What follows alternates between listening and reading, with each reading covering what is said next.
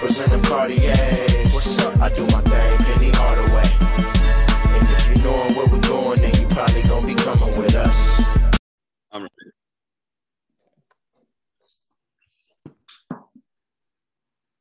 Hello. Welcome back to another episode of Mainly Celtics Podcast. It's an early one, Maddie. We're up Sunday morning, 8 a.m. Yeah, rise and grind. Yeah, we got quite a bit to talk about with the – I thought this was going to be a week that we were going to be looking for stuff originally, and I thought we just had the draft. But, I mean, we're coming off the finals. We saw my Milwaukee Bucks. Obviously, I'm a huge Bucks fan now that they've won, win a title. And absolutely, that's a historic performance. Like, that's probably the greatest closeout performance I think I've ever seen in a finals. Definitely that we've ever seen. Yeah.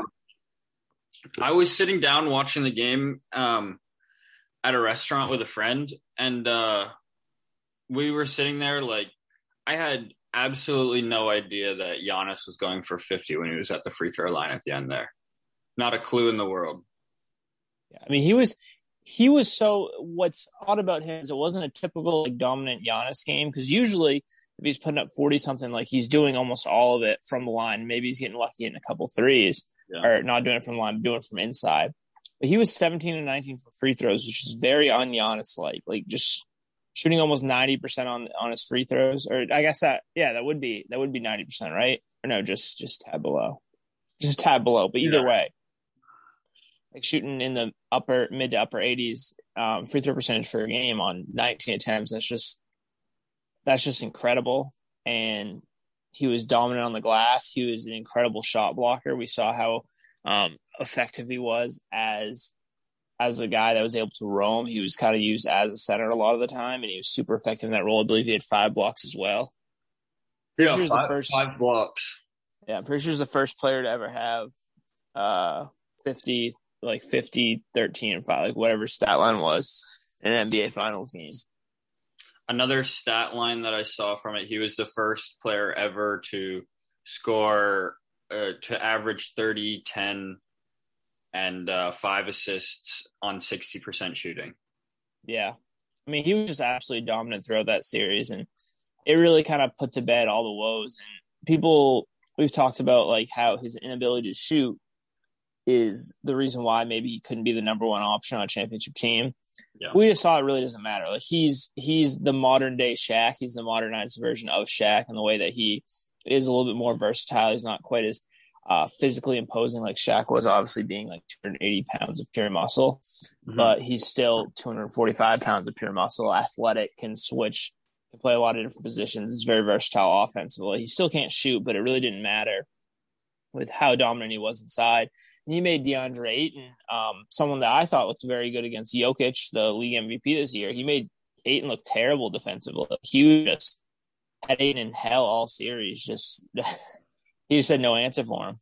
No, after game one, that the Suns won by a good margin, the DeAndre Ayton didn't look the same. There was a difference in the way that he was defended. There was a difference in the way that he was pressured, and it was we give Bud a lot of shit on this podcast, but he coached a very, very smart and efficient series. Yeah, no, for sure. Like he deserves all the credit in the world. Like he made the adjustments he needed to make in this series, which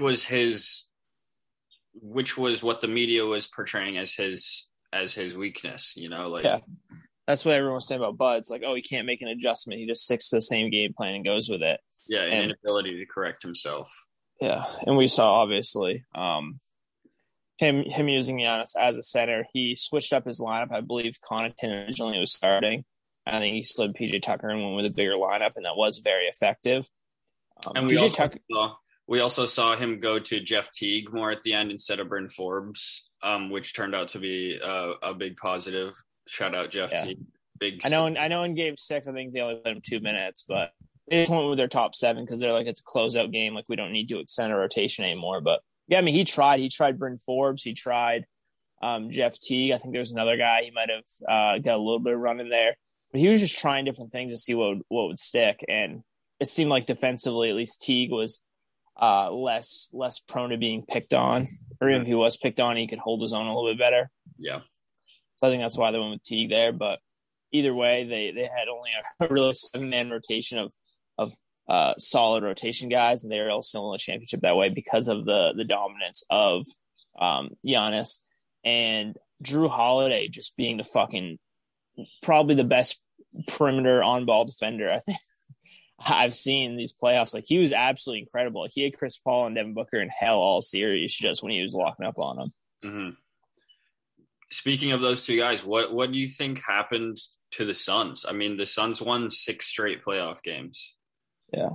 I mean, I think a big thing with them is they got away from what was really successful. I know Chris Paul actually had a quietly good series, which I feel like every game I watched, I feel like he wasn't playing well. I think a lot of times it wasn't garbage time. He was doing a lot of his scoring. But I feel like they got away from their team style of basketball. We were preaching about how beautiful it was, them moving the ball around and all that stuff. And I feel like they went to more and more isolation. Booker as the series went on, like they started to figure out DeAndre Ayton, they went less to Ayton. Chris Paul seemed less. Just the overall flow of the ball seemed to stop. It seemed to become a lot more isolation ball. I think that's what really got them. Yeah. I've got a couple points here. The Bucks could have, the Suns could have swept this series if it weren't for a Devin Booker turnover on the last possession in Game 3 and a Chris Paul turnover in was that Game 4 or Game? I think that was Game 5 that happened. Okay, so they could have won 4-1. They could have won out in 5 if there wasn't a turnover in Game 3 and a turnover in Game 5. They would have had to hit shots at the end of each game, but they had an opportunity to win that series in 5 games. And it's too bad because like they were up 2-0. They had just swept the Nuggets, and Suns in 4 was going bananas. The internet was ablaze, and them winning, it never comes down to one play, but if you really wanted to dive into it and say like where the Suns lost this series, you could say that the Booker turnover with however many 13, 15 seconds left in Game 3 and Chris Paul coughing it up and Giannis getting that alley-oop from Drew Holiday in Game 5. That's really where, I mean, those two plays go differently. The Suns even score one of those possessions, then we probably would be talking about at Game 7. Yeah. I mean, we talked about, and those are both defensive plays, and at least one of them I know for a fact was caused by Drew Holiday, if not both. He ripped Chris Paul at the end in that Game 5. Yeah, so he's like, I mean, it's just, I think early on in the series, it was like, well, the Bucks have a solid defense, but does it really matter if the Suns' offense is just clicking on all cylinders like it was? Yeah. And we just saw that the impact of having guys that are 5+ defenders on the court at all times. I mean, you can say maybe Middleton's average, maybe not plus, but still, they just brought it defensively, and they caused a lot of havoc, especially late in the series as people started to tire down. Like the defense held tight, and it really won them a couple ball games. It really did, yeah. Yeah, even the last one was only 105-95. It was a low-scoring game. It was, and being able to have that defensive versatility with all their guys, like obviously PJ Tucker seemed like he could guard like 2 through 5 pretty effectively. You have Brook Lopez, who was solid in the middle. Obviously, didn't play a ton of minutes because he did like to have a little bit smaller lineups every once in a while. You had Giannis, who could obviously guard 2 through 5 if you can. Defensive Player of the Year, incredible help side defender. Mm-hmm. Isn't Brook Lopez a former DPOY? No, he made an all defense team, I believe. Okay, I believe he made one his first year with the first year with the Bucks. I think you're right. I believe he might have made a second team, but that's don't quote me on that. But yeah, I mean, he's a solid defender. It's just like in the way that most centers are considered solid defenders. Like he's not like switching. He's not switching on to smaller guys, but he's great at guarding bigger centers, and he's great at guarding just being able to protect the rim. And I mean, he revitalized his career with his perimeter game, and that also extends to perimeter defense to a degree. I would say. Yeah, he's not completely like they were playing a lot of drop coverage and they were getting killed with that, but it seemed like they made a slight tweaks. Both he and Bud must have made some slight adjustments because they were getting exposed less and less in those drop pick and roll coverages. And so speaking of that, just a quick note with you talked about expanding his perimeter game. Did you see Steven Adams? His trainer said he's making a commitment to shooting, trying to become more of a perimeter player offensively. No, but that's it. That's interesting. Yeah, I mean, I don't know. I would like to see at least his free throw numbers and maybe what his shots are outside of the paint, like what his percentages are there. Yeah. But I don't know if he's a guy, and obviously I haven't really looked at Brook Lopez because he didn't have a huge sample size before then either. But it'd be interesting to see if he is a guy that looks to project to be able to shoot threes. I don't really remember Steven Adams even taking very many jump shots, let alone threes. I think he's only taken 13 in his career. But that would definitely be an interesting little wrinkle if the Pelicans are able to have a guy that could sit up there and shoot, even hit like 33% of wide open threes. Like that would help space things out for Zion quite a bit. Yeah. Steven Adams' career free throw percentage is right around 55%. Yeah. So that usually projects to be, that would make me say his jump shot maybe isn't as, just because that's usually when you see guys that go from college to the NBA, one of the big predictors of whether or not their jump shot will be successful is their free throw shooting, because it shows them they're able to be consistent with their shot. Mm-hmm. And I feel like that's just not usually a good sign. Like if you look up Brook Lopez, I'm sure Brook Lopez is probably closer to 70%. Let me check. But I don't know. That's just me off the top of my head. Yeah, I feel like usually most guys that can shoot the three ball well are usually guys that are at least hitting 2/3 of their free throws. Brook Lopez. I might be dead wrong. Looking really stupid on this, but no. Let me field goal 3. He last year he shot 84% from the line. The year before 83. The year before that 84. So he's a career 80% from the line. So like that makes sense. It's like that's the guy that can project out, even especially for big men. Because a lot of big men. I mean, you look at Al Horford is a good 3-point shooter for big. He's a guy that has a set shot. He don't even have a jump shot because most of the time you are going to be left wide open, or you're going to be left alone in like pick and pop coverages. So all you need, like that free throw becomes even more important because it usually it's just a free throw with a little bit more leg into it for some of these bigger guys. Yeah, because usually just a lot of times these guys do wind up having just set shots. So, my last point about the finals and the Suns was we got to give credit to Jay Crowder. He's a championship player.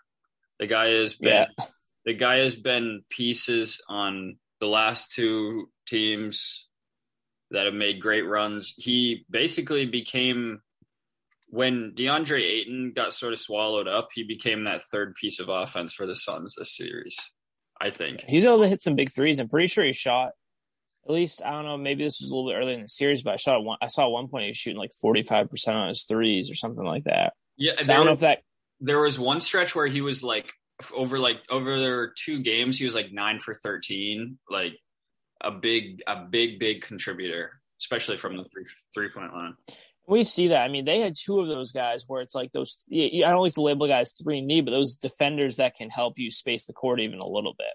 Yeah, like those guys are so important because it doesn't bog down your offense with your star players, and defensively allows you to be very versatile. Whereas like Jay Crowder, I mean, he's not going to necessarily guard fives pretty competently, but he's still a guy that can, if he switches on to a 5, like they're not going to be able to just bully him. Like he's still like 6'8", like 230 pounds. Like he's not going to get like bitched around by some bigger centers. So yeah, and I mean, he'll hold his own. We saw that before Giannis got moved to the 5. We saw who is it? Torrey Craig and Jay Crowder basically played the 4 and the 5 at some points. Yeah. So Jay Crowder, he's versatile. Like he can guard most perimeter players. He can guard some big guys. He can even be in situations he can play the 4 pretty competently. I haven't seen him play too much like just pure small ball 5. I think Craig was technically the small ball 5 in that lineup. Yeah. But he's still a guy that is versatile and can do a lot defensively, which is we'll talk about later some guys possibly in the draft that do have that capabilities, at least if you project them going forward. Be that versatile defender that can provide something offensively and spacing wise. Yeah.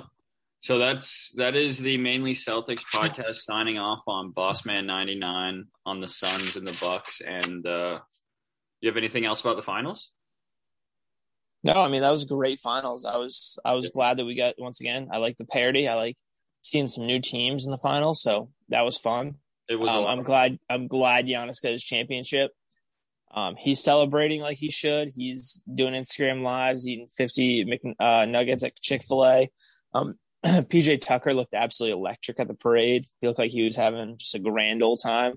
Feel happy for him. He was a guy 8 years ago was playing in like Israel and like Spain. Like it didn't look like at what should have been the prime of his career at like 25 years old. Like it didn't look like he would ever play in the NBA again. So It's good to see him.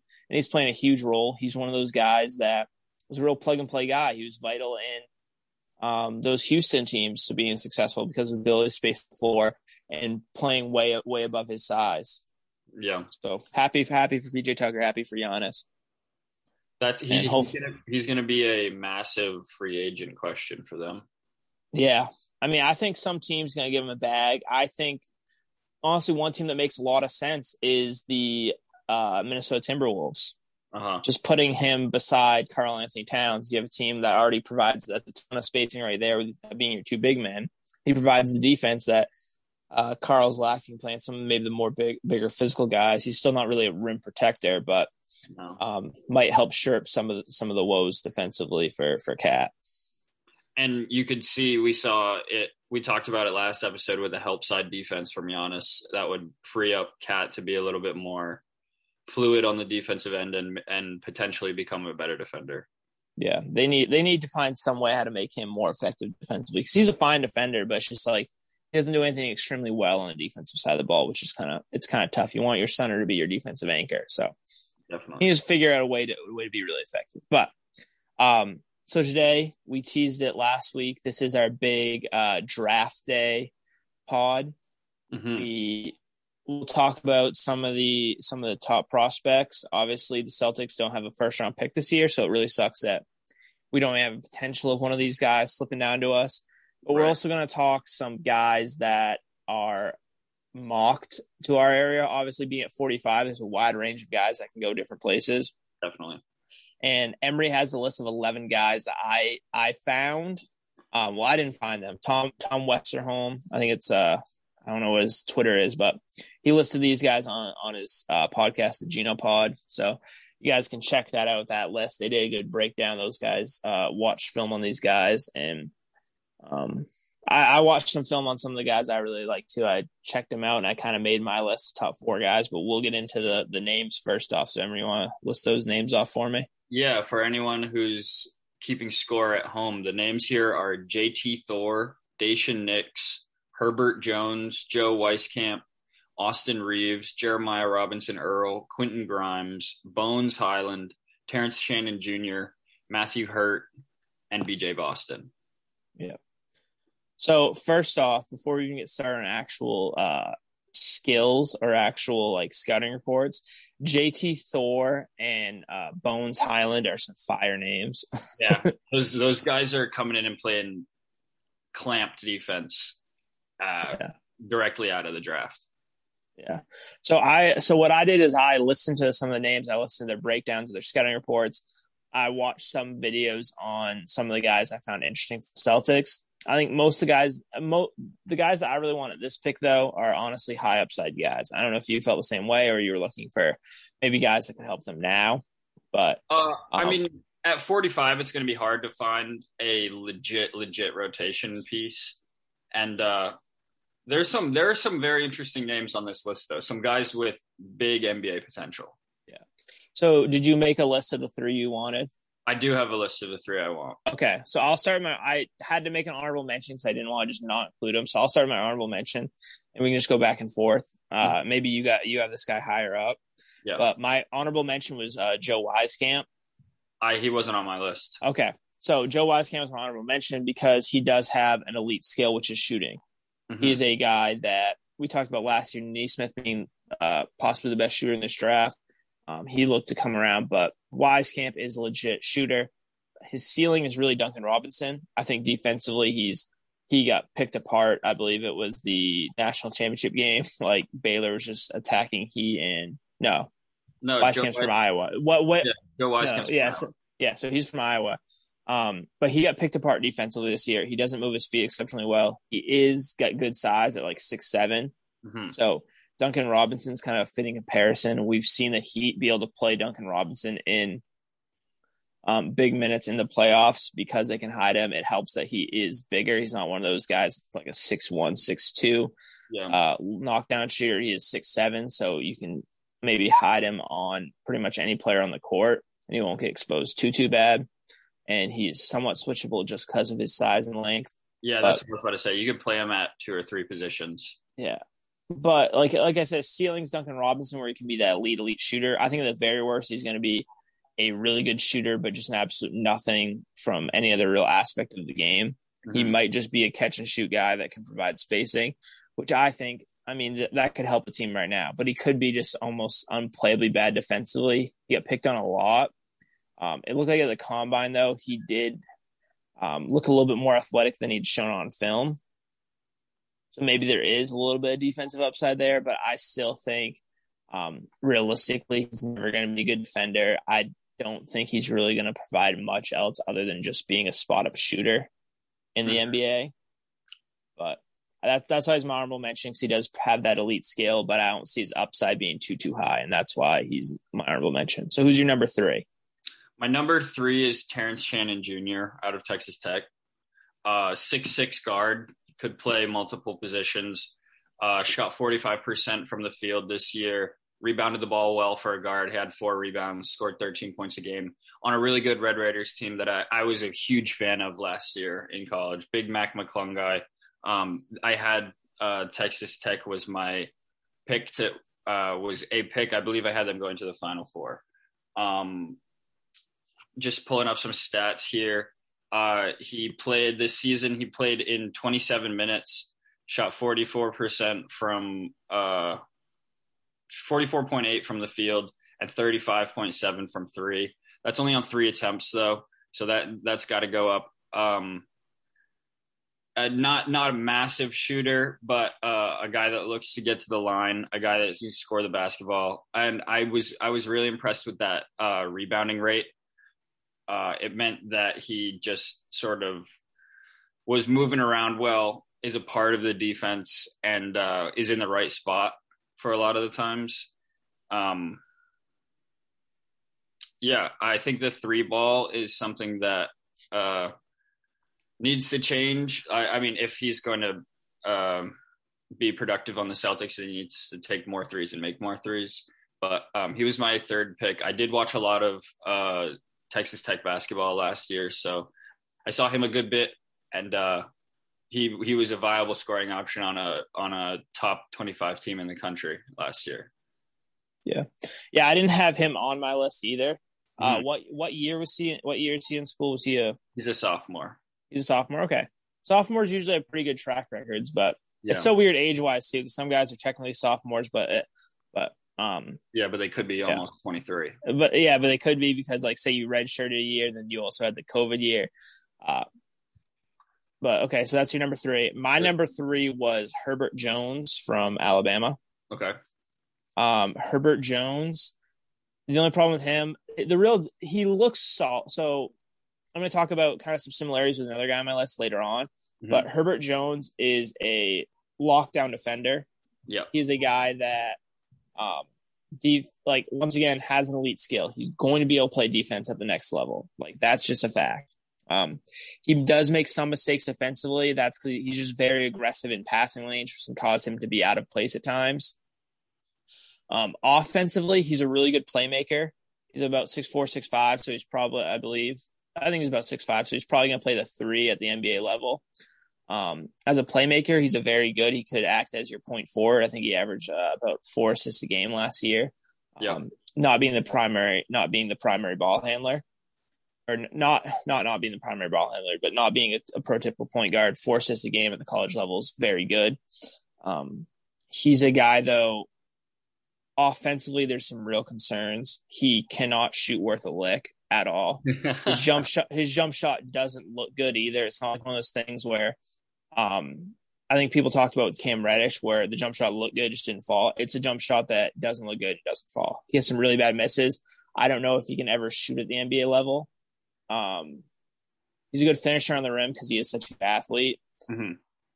Another concern is he really struggles. He's left-handed, and he really struggles to go to his right hand almost at all. Yeah. So it sounds like you're talking to me about Romeo Langford. That was the comparison I was going to make with Romeo. Yeah. Is like he's very Romeo Langford like, maybe even a little bit better of a passer, but less of a shooter.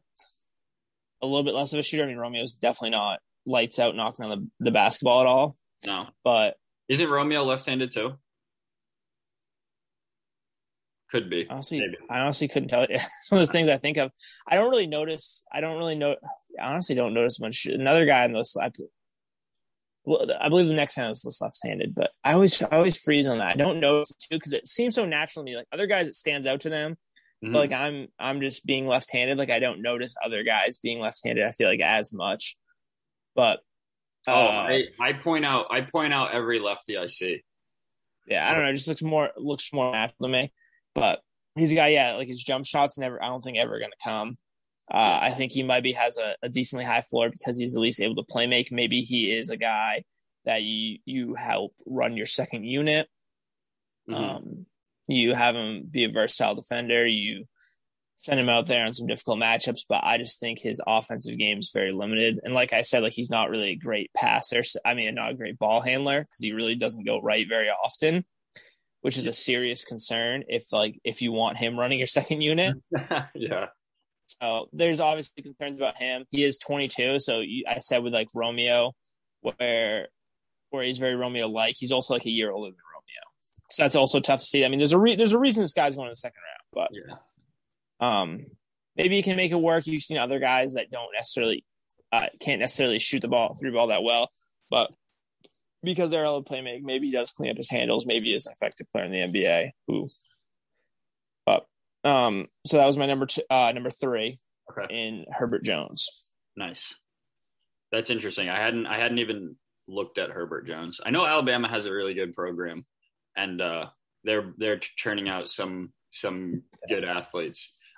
Speaking of a good program, my number 2 comes from a premier organization in college basketball, and that my number 2 is Jeremiah Robinson Earl. 6'9" forward out of Villanova. Villanova makes legit NBA players. I mean, we've seen Jalen Brunson have an incredible have a great career at what, 5'10", 6'1". He's not 6'7". I think it's about 5. I think it's 5'11", 6 foot. Yeah. Okay. Jalen Brunson, Josh Hart, Mikal Bridges, some great NBA players come out of Villanova. I know we talked about Jay Wright in the coaching episodes. At least I talked about Jay Wright as one of the few college coaches I would be interested in coaching the Celtics. Jeremiah Robinson Earl is a forward, like I said, a guy that, let me see his final slashes last year. 16.4 points, 8.9 rebounds, 2.3 assists, shot 57% from the floor, 28 from 3, which isn't great, but he's 6'9", 242 pounds. A sophomore last year, just named Big East Player of the Year. Yeah. A guy that has massive upside. Coming out of high school, was definitely considered a top 20 pick, if not a lottery pick. I think he just sort of got bogged down by the Villanova system, like by playing in a system that utilizes everybody to win games. The thing I really like about him is that he wasn't the real primary ball handler for Villanova. He wasn't really bringing the ball up, but he was getting to his shot, shooting almost 60% from the field on the entire season. He was able to do that, and that he put up 18.9 points a game on very poor shooting from three. If that stroke gets up to 34% by next year, then he could be scoring and contributing on the Celtics second unit. Very good ball handler for 6'9". He likes to get down into the post. He likes to back down players, and we see it with Jaylen Brown, Jason Tatum. It's a big part of the offense, getting the ball down past the elbow onto the block from the back down position, and they move the ball well. Jaylen and Jason move the ball well off the block, and from film I've seen on Jeremiah Robinson Earl, that this guy can also good passer, low assist numbers this last year, but very high basketball IQ, good passer, smart hands, smart head guy like that. Very good finisher too. Like he can get to the rim and get his shot, do that. Another big thing, very good defender. Like for 6'9", very versatile. That's an NBA body. And I think this guy, out of the list that you sent me, my my 1 and 2 picks were toss-ups. Like I would like both of these guys, but I think this guy was one of the better defenders that you sent out to me.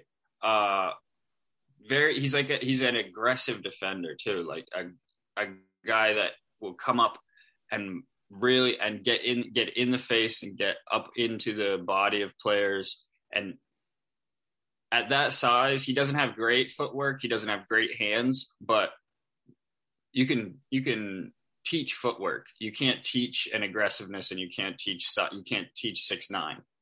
Yeah. He was a senior this year, wasn't he? No, he was a sophomore. He was only a sophomore? Okay. Yeah. Because I was listening on Western Homes, they were talking about they didn't think he had a real high upside because he, like I've been talking about with my guys, is like having that one elite skill. He doesn't have a one elite skill. He's just kind of like pretty good all around. Yeah. Like they just think he's going to be one of those guys that might be a rotation player in the NBA for like 15 years. Right. Like he never is better than the fifth or sixth best player on the team, but he's never worse than like the eighth or ninth. Like that's what they kind of thought. They thought he was pretty safe at that because he does have a lot of things he does fairly well, but just no real standout skill. I would take that at 45, 7 days a week. Yeah, especially because like we've talked about, like I mean we've had. I don't know if we've been differing too much. I mean, I've talked about a lot where I feel like our biggest need this year is getting that kind of combo forward. Mm-hmm. So I don't think that would be the worst pick in the world to get a guy that can help immediately. At 45, I mean, if you can get a guy that's a quality NBA player for a bunch of years, that's not the worst thing. Especially a guy that does fit a need. Mm-hmm. Obviously, you're not picking need; you're trying to pick talent. But yeah, James Robinson Earl's not a terrible one for sure. I'm a big fan of his game. Yeah. So that was your number 2, correct? That was my number 2. And I believe we'll probably have the same number 1. If you could tell by my Twitter handle, we might. Yeah. So number 2 for me is JT Thor. 1, fire name. Yep. 2, he's one of the best defenders, I believe, in this draft class. Okay. I was watching some film on him because one, just the name enticed me first, just like a fire name. And then I watched him play, and he's kind of like, it's hard to make a good comparison for him because I wanted to say OG. He's a little bit less of a shooter than OG. Like he's a poor man's OG, where he can legitimately, I think he's one of those few guys that might be able to guard 1 through 5 effectively. Mm-hmm. Like he's legit a really good athlete. I think his natural position is probably be the power forward. I think he can play some 3. I think he can play some small ball 5 in maybe a year or 2. He's a little frail right now, but I've seen him switch on to smaller defenders and he can hang with them well enough, especially with his length. He's, I believe, 6'9" with a 7'1" wingspan. So with his length, he's able to stay close enough with guys and then still can. He's 6'10", yeah. So I knew he's somewhere around there with a 7'1" wingspan.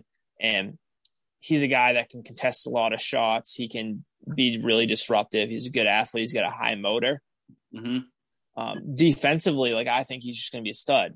Now, similar to what I said with Herbert Jones, offensively, he's super raw. Offensively, he pretty much just finishes around the rim. He has, I don't know his free throw numbers. I was watching him shoot. I know he shot about 27% from three last year. His jump shot, just looking at his jump shot, it's certainly not a good jump shot, but I think it's one where it could produce a decent 3-point shooter in the NBA. Yeah, he shot 74% from free throw and 30% from three as a freshman. So a little bit as a freshman, but what about last year? Because it wasn't a sophomore. No, that was his freshman year. Oh, word. Okay. So yeah, so 20. I don't know where I get the 27 from. But he's a guy that's very projectable, and to be a pick and pop option as like a 4. If he can be that OG type, that 3-and-D type player with also that athleticism and able to finish around the rim. I mean, once again, like we've talked about, like being that fifth guy, like that Mikal Bridges type, even Miles Bridges, if you want to go to Charlotte, just being that versatile defender that can also hit an open 3 and then finish around the rim. Like that's something that every team really, really needs and that really wants. There are questions. Maybe that jump shot doesn't develop at all. Yeah. Maybe just stays not being a good 3-point shooter, especially because with the line moving back, like you never know. He also is a guy that doesn't have very tight handles. Watching his scouting report, he's a really bad passer. Yikes. Like a very bad inbounder. And he makes a lot of mistakes just trying to make passes that he can't make. So I think that best case scenario with him is he's a guy that doesn't, if the ball is in his hands, I think it should be going up, or he should be basically setting a screen handoff. Yeah. That didn't sound right coming out. I was like, there's got to be better, but yeah. So a pick handoff or whatever you want to call it. That's where he's at his best. I believe if he's just going to be catching and shooting open threes and getting lobs and getting dishes while he's cutting to the basket, I think that's where he's going to be most effective. Offensively, like offensively, I don't think his ceiling's too high, but he still does have that potential because he is so raw. He's fairly young.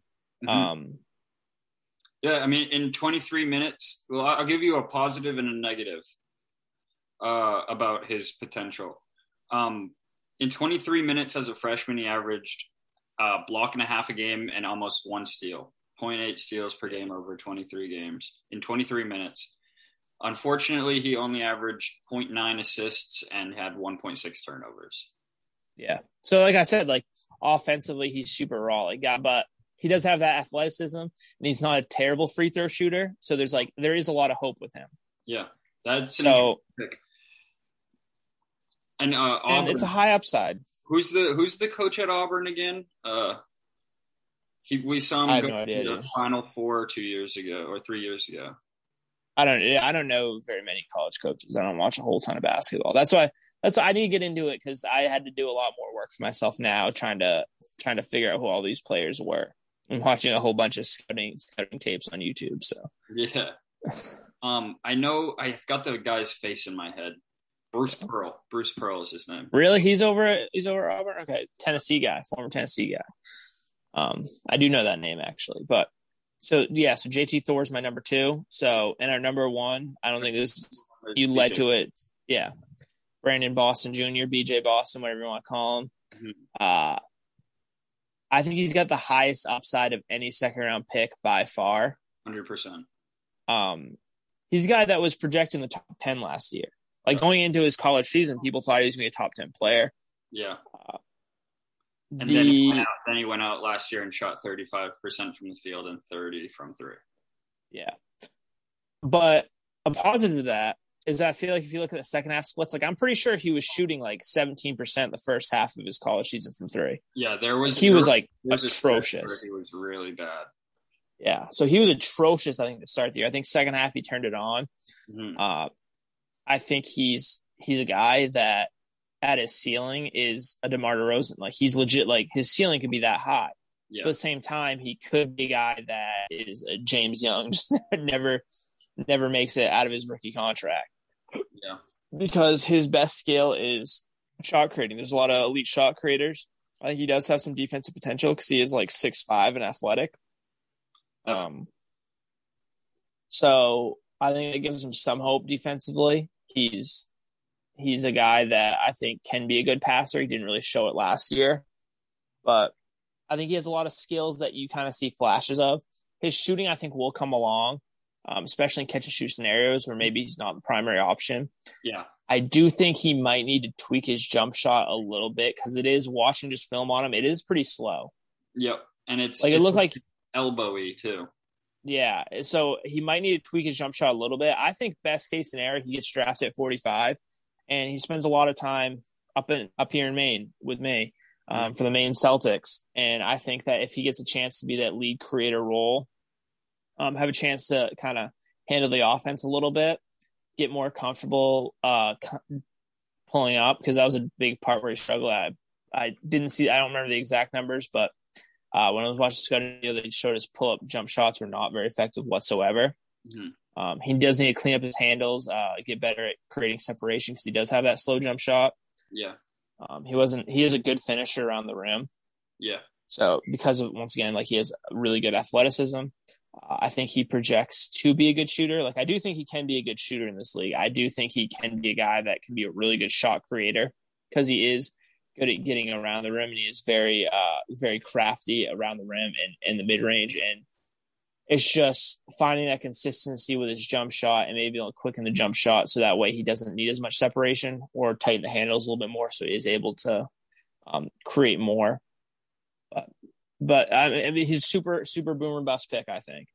I'd be very surprised if he's just a mid-league rotation player. Like, he can be a guy that can, I think, at his peak, be a guy go out and score 20 a game.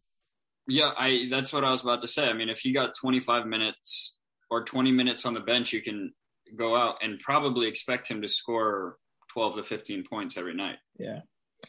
I think as it stands right now, I don't think he's probably ready for the NBA just yet. I don't think he's ready to be a rotation player, especially on a competing team. Right. So I do think that maybe you send him to the Maine Celtics and you let him work a little bit, work on those skills, work on cleaning up that jump shot a little bit, and then he comes in next year and becomes a real rotation player. That would be so fun. But he fits in the same mold. He's not the same mold, but positionally he's going to be similar to Romeo and Neesmith. So I think maybe it is good to have him wait a year, see what you got after that year, and then see because maybe Romeo doesn't take a jump at all, and maybe BJ is great down in Maine and he looks good in practice and it looks like he's going to be able to take that step, maybe move on from Romeo. So I think it would be good to, if you do pick him in the second round, just let him cook down in Maine.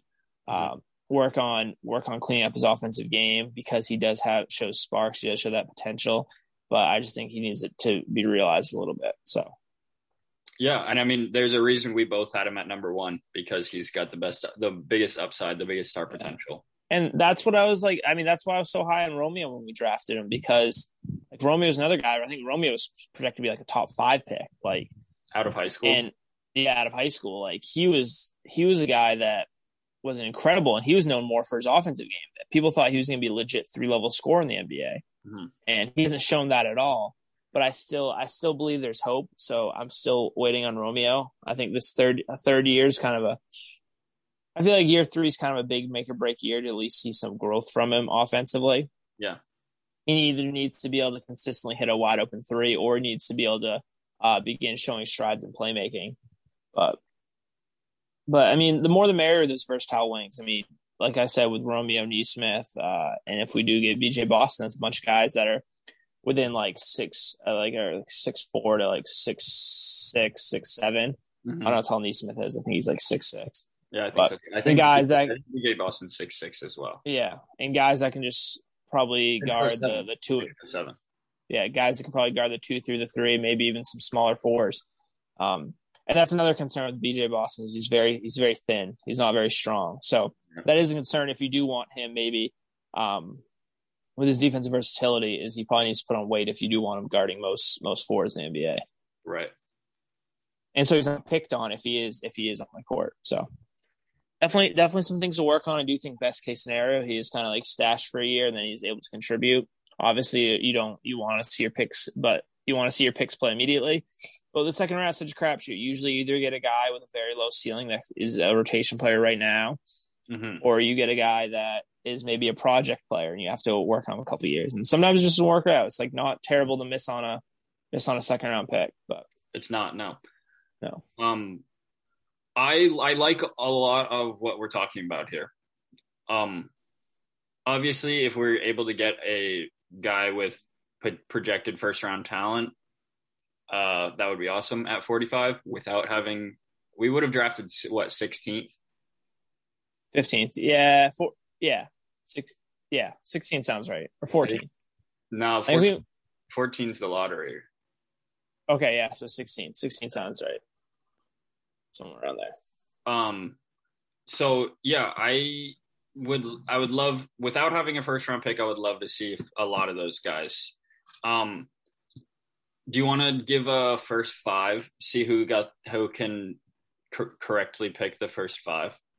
Okay, so I think it's gonna go Cade. I think that's pretty consensus. Cade's going number one. Yeah, I think it's gonna be Jalen Green 2 to Houston. Yep, I think 3 to the Cavs. I think they're actually gonna probably likely trade out of that slot. Yep. Jared Allen, a free agent this year, next year. I think he may be an RFA, like a restricted free agent this year. I don't think so. I think it's next year. I think he signed an extension. I don't think he signed one yet. I don't know. I haven't played 2K in a while, but whenever I did play 2K, he always had multiple years. So I think it's next year. I think it's next year. I think he might have been was he the same draft class as Rob? Maybe. That sounds somewhat right. Yeah. Maybe not though. So either way though, say you do have him maybe for another year, maybe he's a free agent. I think they might trade out of this spot, maybe try and move back a little bit, because I think it seems like Mobley's pretty clear cut as the number 3 right now. Mm-hmm. And I don't know if which I think might not be a great decision to move out of this pick, because I think fit wise, it doesn't really make sense, but I think talent wise, he is the third best player. Yeah. So I think if they do trade out of the pick, I think Mobley goes 3. I think no matter what, they'll try and do something with him. They'll try and figure it out with him and Jared Allen. So I think Mobley goes 3. I think Suggs goes 4. And I've seen a lot of hype now for Scotty Barnes going 5. I think Kuminga is slotted there for a while, but I think Scotty Barnes is rising up the draft ranks. Mm-hmm. So I think people are really starting to dive into Kuminga's film. I think he's been less than stellar. He was less than stellar last year in the G League. Yeah, I mean, the 5, I have that same exact order but except for Kuminga going 5. I mean, Orlando has the 5, and the only way I see them being not taking Kuminga is if one of the guys previous to him were available, or if they don't want another project. I mean, they've sat around. They've had Jonathan Isaac for 3 years. They've had Mo Bamba for 2-3 years. They're going to be a really, really bad basketball team, and I don't know. Like they're in full rebuild. They could go for a project guy, because Kuminga is a guy shot 24% from 3. But I think like his best skill is people are projecting him to be like a shot creator, like being a lead scorer. Mm-hmm. Whereas Scotty Barnes, like he's a guy, he's not a great scorer, but he is a guy that is super versatile defensively.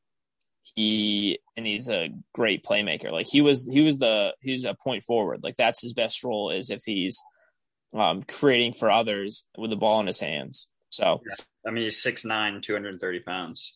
Yeah, and he's another guy that can guard like 1 through what looks like a guy that can probably guard 1 through 5 at the next level. Mm-hmm. So I mean, he's a project pick too, because shooting wise, he hasn't shown really too much as a shooter. So 27% from 3.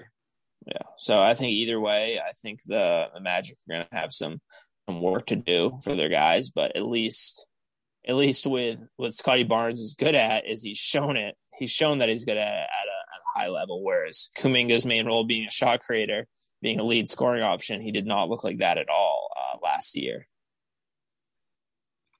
No, he didn't. So yeah, that's our projected top 5. Not much variance because I think there are 4 clear-cut guys. In Cade, Jalen Green, Mobley, and Jalen Suggs. I'm super excited to watch Jalen Suggs at the next level, man. Yeah. You want to give our favorite non like top 5 pick that we like, or non like top 8, like kind of later first round pick that we really like? Yeah. Okay. So I think it might be Jalen Johnson. I know, like, obviously the year that ended in Duke isn't great, but I do think he has a lot of skills that would make him a solid player in the NBA. I think he's very, very Rudy Gay-like, where he has potential to be a versatile defender, can guard like three or fours. Mm-hmm. I think he's a guy that he's going to be a good finisher on the rim because of his athleticism. He's a guy that could be a pretty good shot creator, shoot from the mid-range, and even possibly stretch out and shoot some threes pretty effectively. I think he's projected at like 20. 15 to 20, yeah. Yeah. He would have been a guy that would have been very nice on the Celtics at that 16 spot, I think. Jalen Johnson's an interesting one. I know this guy who I'm about to talk about has sort of shot up the board, who's having a great, great combine, and that's James Bouknight from Connecticut. Huge fan of him. Yeah, so I've decided that I'm a bandwagon Connecticut fan. So I was watching some of their Big East games and their tournament games. And the one thing that Bouknight that kind of scares me is like he doesn't shoot threes. He's a pretty top 10 pick. He doesn't really shoot threes very well. But he had a really good combine shooting threes. Yeah. Yeah, and a lot of that was probably to blame for his shot selection rather than his shot alone. So the shot doesn't look terrible. He doesn't shoot threes a whole lot. He's not really a very good defender. He's not a very good playmaker. So when the people don't have like those three, like any of those 3 skills, that does worry me a little bit. So I feel like it does lower their floor a lot. I think his ceiling is pretty high because he does look like a guy that can be a really good shot creator, a guy that could be a 3-level scorer if he develops the way that he's projected to. But it always does scare me with those guys that don't have that skill that can kind of play on any team. Yeah. All right. I'll give you one that's more of a later round, around 20 projected. And that's Zaire Williams from Stanford. I was a huge fan of him coming out of high school. Went to Stanford, had a okay year, didn't shoot the ball well. He was hurt for a little bit. He was playing with a big old knee brace on. And the one issue with him is his foul trouble. Every Stanford game I watched, it seemed like he was getting 2 fouls early, sat for the end of the half, and then picked up another one and was out with a couple minutes left at the end. Zaire Williams is a guy who came out of high school and was a projected, again, a top 5, top 7, top 10 pick. A guy going around between 18 and 22 in the draft would be pretty sweet. I know who's picking around there. Let me look. I'd guess I'd say I don't know who's a 60. The Hawks, maybe. Memphis, Oklahoma City has 18. New York has 19. Atlanta has 20. Yeah. So around there. Dallas has 21. Oh, no. New York has 21 from the Mavericks. Yeah, for the Porzingis trade. Holy shit. That's looking bad. That's looking worse and worse. And it really especially is. If the guy, say Zaire Williams becomes a stud. Mm-hmm. I mean, the best player, the most effective player from that trade has been Tim Hardaway Jr., not Kristaps. So he's Kristaps still fine. Like he obviously didn't look great in the playoffs, but regular season he was fine. But he doesn't look like that number 2, and he's complaining about being the number 2. It really was pissing me off when people were floating that Kemba for him trade. It's like he's mad that he's the number 2 on Dallas. You think he's gonna be happy being the number 3 on Boston? Yeah, I floated that to you. Oh, you did? Yeah, that was some bullshit. I was like, dude, he's already pissed, dude. He's gonna be more pissed, dude, and he's playing in Boston. Mm-hmm. Yeah. So, that's our draft talk. Yeah. So I'm glad that at least with our projected Celtics pick, we did have some differing opinions. So that way we were able to talk about some more guys that possibly floated there. Yeah. Hopefully it isn't one of like the one of the only 4 guys, or I guess 5 guys we didn't mention from our list. I mean, it could be really anyone. The second round has such volatility with where guys are going, but there's no way to really project that. Yeah. The C's could be drafting a Croatian big man and stashing him. Yeah. So before we move on to the Olympics/Beal talk, I forgot about Nigel Hayes. Oh yeah. Did you see that? And that was so funny. Yeah, because I texted you about it, and I was like, "That's so like." We were randomly talking about that Wisconsin team, and I was like, "Yeah, I really like that." I remember they had like a young black wing player, and I couldn't think of his name, and it was Nigel Hayes. And it was funny that he happened to get linked, but it's looking. I don't know. I think there's probably 50-50 chance. So it's basically hinging on whether or not it's a guaranteed roster spot. Yeah. So if he does have a guaranteed, he's coming over. If it's not guaranteed, he's going to stay over in Europe and play for some teams over there. And I did see that on more Celtics news, Tremont Waters was practicing outside of Celtics facilities and looking to try to crack a rotation on someone else's team. Sure. Yeah, sure. Go right ahead, pal. It's like let's find a team that you're going to crack the rotation consistently with your fucking absurd usage and turnover rate. Yeah. So that spot could go to Nigel Hayes and give him a run. I know there's conversation about him being on the summer league team. But again, like you said, it probably would come down to the roster spot guarantee. Yeah, because I think he likes it over there in Europe. So I think if he doesn't have a guaranteed roster spot, he's just going to keep the safe money and stay over there. Yeah. But that could be interesting.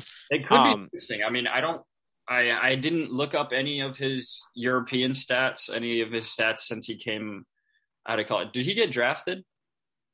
I feel like he must have been a second-round pick. I don't think he would have gone undrafted. Let me take a look. Maybe not, though, because I feel like if he was a second-round pick, he'd still just be in the league by default. So maybe he did go undrafted. So right now going on, dude, I don't know if you know, the USA is playing right now. Right now?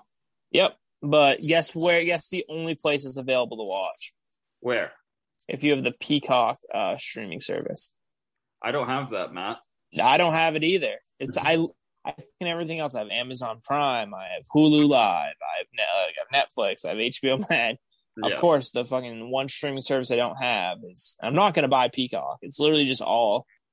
The only thing you can watch on Peacock other than the Olympic basketball games is fucking The Office. It's all they have. Everything else is not worth my time. So, that's so stupid. Why not? It's the fucking Olympics. Put it on NBC. Yeah, well, NBC owns it, so that's why they want people to buy their streaming service by, forcing their hand.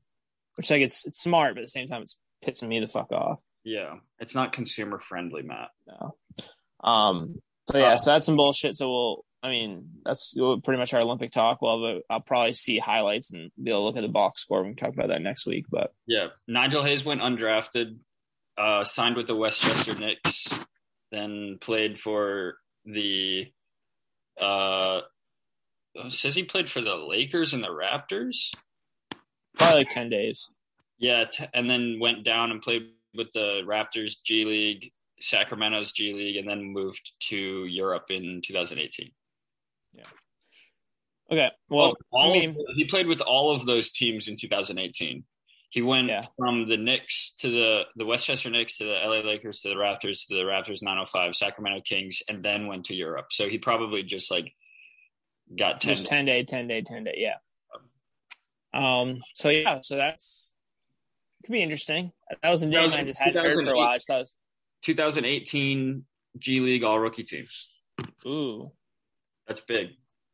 He's playing 7 different teams. We saw that with Tremont Waters. He was Rookie of the Year. He was. Yeah, so that clearly is a sign for success. It is. So yeah, like we said, the Olympics. I wish my plan was to watch the game while we were recording. Mm-hmm. That obviously can't happen because I'm not going to buy Peacock. I didn't want to go through it because I figured that out at 7:55 that I wasn't going to be able to do it. So yeah, sick. Huh? I'm not going to get all that shit together and figure out a 7-day free trial or something. But so the last thing, Brad Beal. So there's been a big time source off I don't know if you saw. You sent me the tweet talking about if Brad Beal was to request a trade, it would be the Celtics because of his relationship with Jason Tatum. Then I've seen a bunch of other conflicting reports saying that he doesn't plan to have a trade. I've had some that he's looking to request a trade in the future. So I don't know where it stands. I don't know.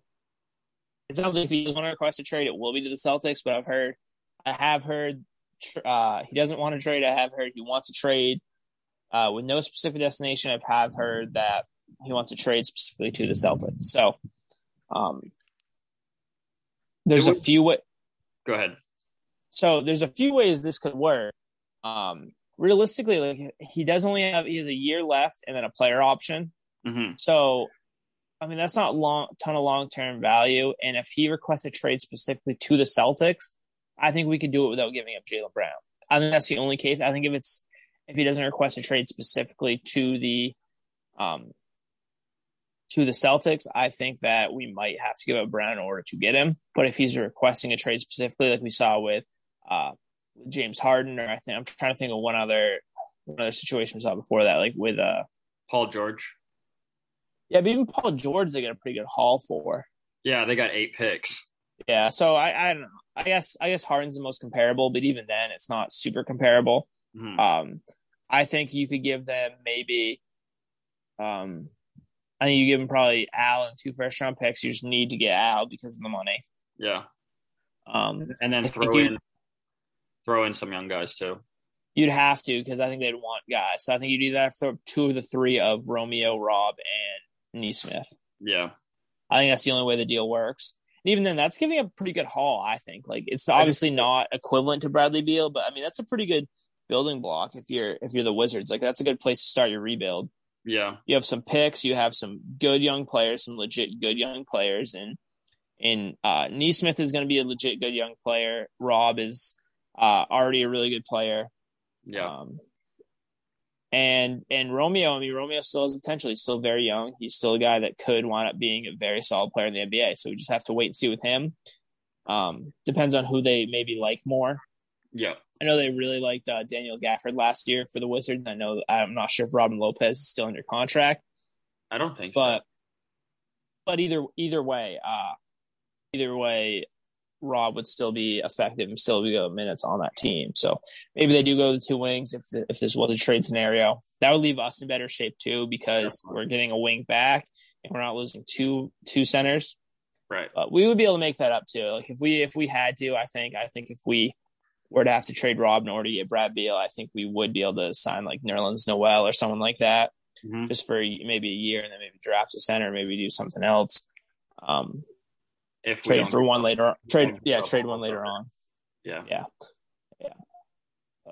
So that'll be interesting. I would like to see Brad Beal on the team. I do think we need a 3rd star. And like I've said earlier with I don't think we can really acquire that 3rd star until Al's offer at books. So I thought that was later down the road. But if we can acquire one now, then maybe re-sign him long term and build the team around those 3. I think that makes us a championship level contender in a pretty quick amount of time. Definitely. I agree. Brad Beal to the Celtics would be incredible. Yeah, without giving up Jaylen, of course. So if we give up Jaylen, I don't think it's a huge leap. I think we'd still have to wait to get Al Horford off our books, and we'd have to wait to acquire players. Still probably need to get a guy that's maybe a 3rd star. Yeah. So that would speed up our process quite a bit if we were able to acquire Brad Beal without giving up Jaylen. What else did we have? I think that was honestly about it. Yeah. I couldn't think of anything. I mean, it's gonna be exciting. Next week we're gonna know who we have. The draft is on Thursday, so don't forget to watch that. Yep. The 29th. Yeah. 29th. So that will be fun. I'm excited to see where everyone goes. And too, I always like watching the NBA draft. And that's the real kickoff of the off season too. Like we've obviously, we saw the weird Kemba for Al trade in the middle of the playoffs, but for the most part, like once the draft starts, that's when things really start moving. So there'll probably be some draft day trades. Definitely. And then there'll probably be afterwards some guys maybe getting moved afterwards, and we get right into free agency. So it's an exciting time. Like Isn't the free offseason's agency fun. start like August 1, August 3rd? Yeah, it's right after, and then we get summer league, and then we're get preseason, and then we're back to regular season basketball before we know it. Mm-hmm. So that's something to look forward to. I'm pumped. We will have some good talking points, some good segments coming up. We're in the mix to try to do some more sort of softer, some funnier segments. Keep in tuned on that. Yeah. I mean, yeah, and hopefully we're gonna have to stay entertaining throughout the off season. But I think the off season will have plenty of speculation, and absolutely we can get really deep in the web. And next week, I'm sure whoever we draft, we can go deep in their scouting report and really get the full lowdown on whoever we pick with the 45th pick. Right, and who doesn't want to hear both of our opinions on speculation? Yeah, I love some good speculation talk. Absolutely. Do you have it's your turn to pick the song? Draft day. Draft day? All right. We're going draft day. By Future or D Malzano? Drake and Drake. Yeah, okay. Definitely Drake. Yeah, so we'll go to that one. It's only fitting with it being draft day and all. Okay. Okay, man. Have a good one.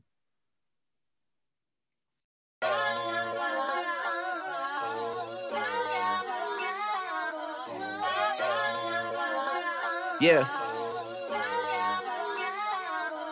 Yeah. Draft day, Johnny Manziel. 5 years later, how am I the man still? Draft day, A. Wiggins. Fuck that other side, bitch, we stay winning. Oh, man, you know I had to do it for you. You know I had to do it for you. Yeah. Suits and ties yelling out, pay the guys, man, I had to do it for you. You know I had to do it for you. You know I had to do it for you. Oh man, man, you know I had to. Sometimes I laugh with God about how you can't stop me. I'm his darkest angel probably, but he still got me. Yeah, I'm getting mine, but still I better lives. The shit I set aside to make sure that my people getting by. Brunch with some Qatar Royals, and my cup is all oil. You know it's real when your niggas will take the fall for you. All loyal, so you keep egging me on, and we gon' have to crack your shell just to prove to you you ain't hard-boiled. Last night I tried some raw oysters. Man, that boy growing up quick. That boy know he this shit. That boy singing on every song when he know he could spit. That boy manifested it. That boy knew it was written. That boy did it on purpose. That boy know that they shitting on you when they can't get past you. You should've followed all my moves, you won't realize till after. And if I left this shit to chance, I would've picked a name like Chance the Rapper. Yeah, no offense, cause I don't know that nigga. I'm focused on making records and getting bigger. Just hits, no misses, that's for the married folks. Tell them fix my suite up cause I'm coming home. I heard they talking crazy, I was out of town. You know they love to pop all that shit when I'm not around. But when I'm here, not a sound. That'll make me snap, jot it down. Go in the booth and lay a body down. Know some Somalis that say we got it, wallahi. Get us donuts and coffee, we'll wait for him in the lobby. And I gotta tell him chill, Sprite got me on payroll. Let that man live, they say okay if you say so. See whatever I say go, I play like I'm on Royce, no Conseco. No Oakland A's though, shout out to Beto. I think I'm on my 8th flow, just watch me paint flow. We all do it for the art, so I can never hate though. Signing off on more deals than a lawyer with a heavy caseload. How the game turned into the Drake show. Dog, what the fuck happened to so-and-so? Where did they go? Too worried about bitches and fashion, they go missing in action. And then you never notice they missing. On some Hunger Games shit, I would die for my district. Jennifer Lawrence, you can really get it. Yeah, I mean for real, girl, you know I had to do it for you. You know I had to do it for you. You know I had to, oh wait, sidebar. Left some beat at the end so that all of you fuck niggas could loop it and get your lies off. Season.